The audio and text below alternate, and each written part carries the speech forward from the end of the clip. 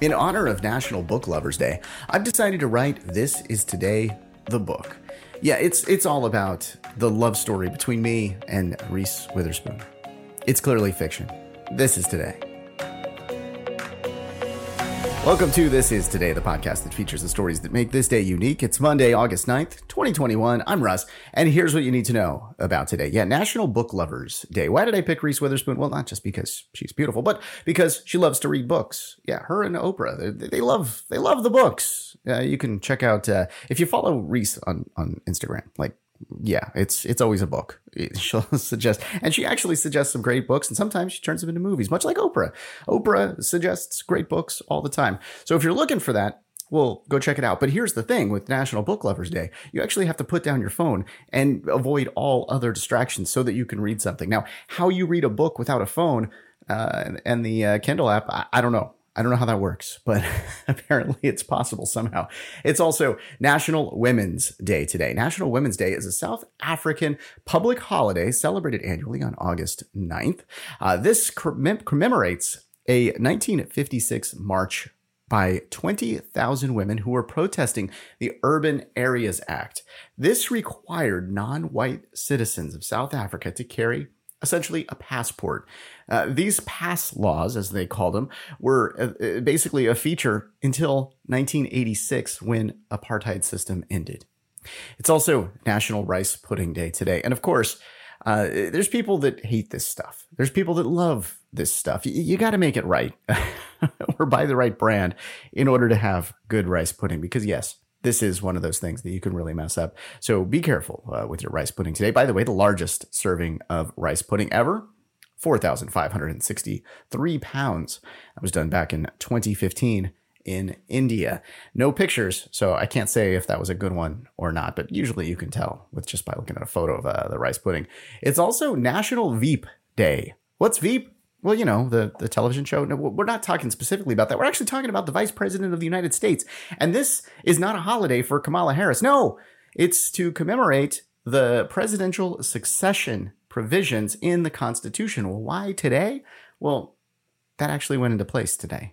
And we'll tell you about that in our events. Hey, speaking of events, we should probably tell you about those. Well, we got a bunch today, so I'm going to get right into it.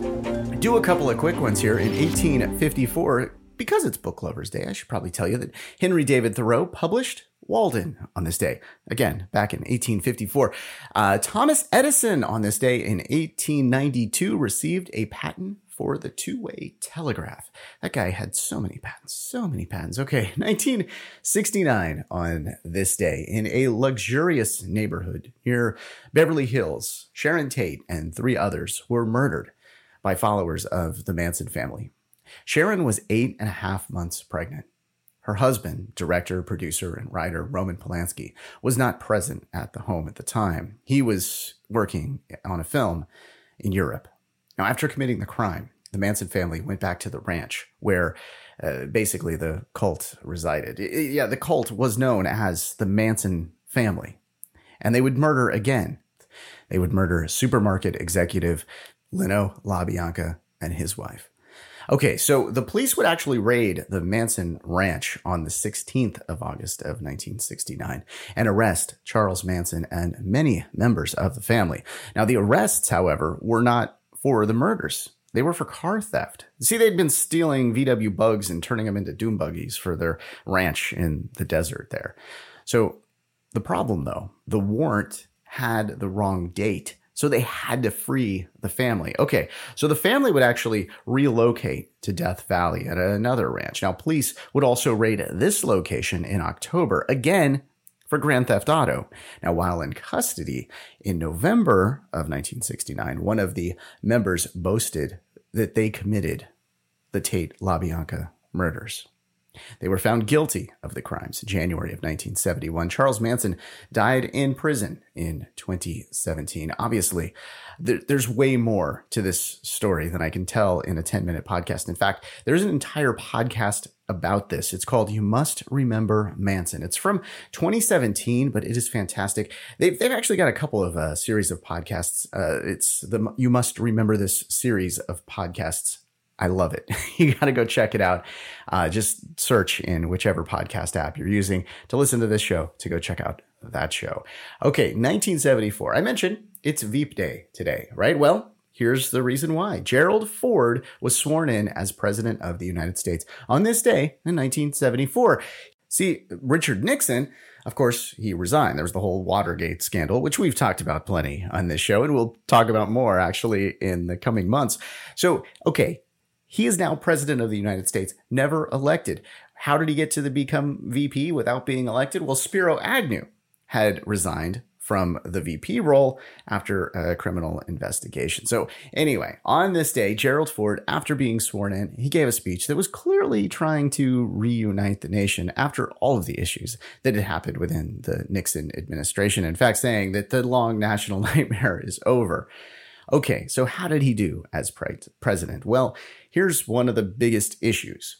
During his term, he pardoned Nixon for the crimes. And this upset many people. Now, he actually tried to do it at on a Sunday morning at 9 when nobody was paying attention. But of course, that news is going to get out anyway.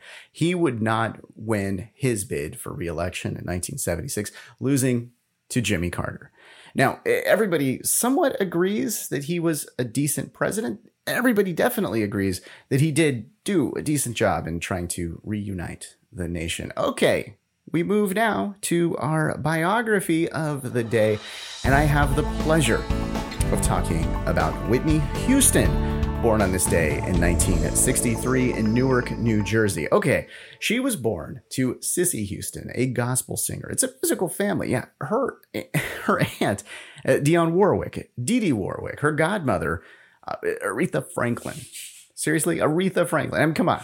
If that's your godmother, you know that you're going to be performing on stage at some point in your life. And she hit the stage at just 11 years old. Now, in high school, she actually went on and toured with her mom a bit and was able to do some backup singing for other artists as well. She did modeling for a bit, and then she was picked up by Arista Records in 1983, where she released her debut album. It was self-titled, and it had several #1 singles, including The Greatest Love of All, Saving All My Love for You, and How Will I Know?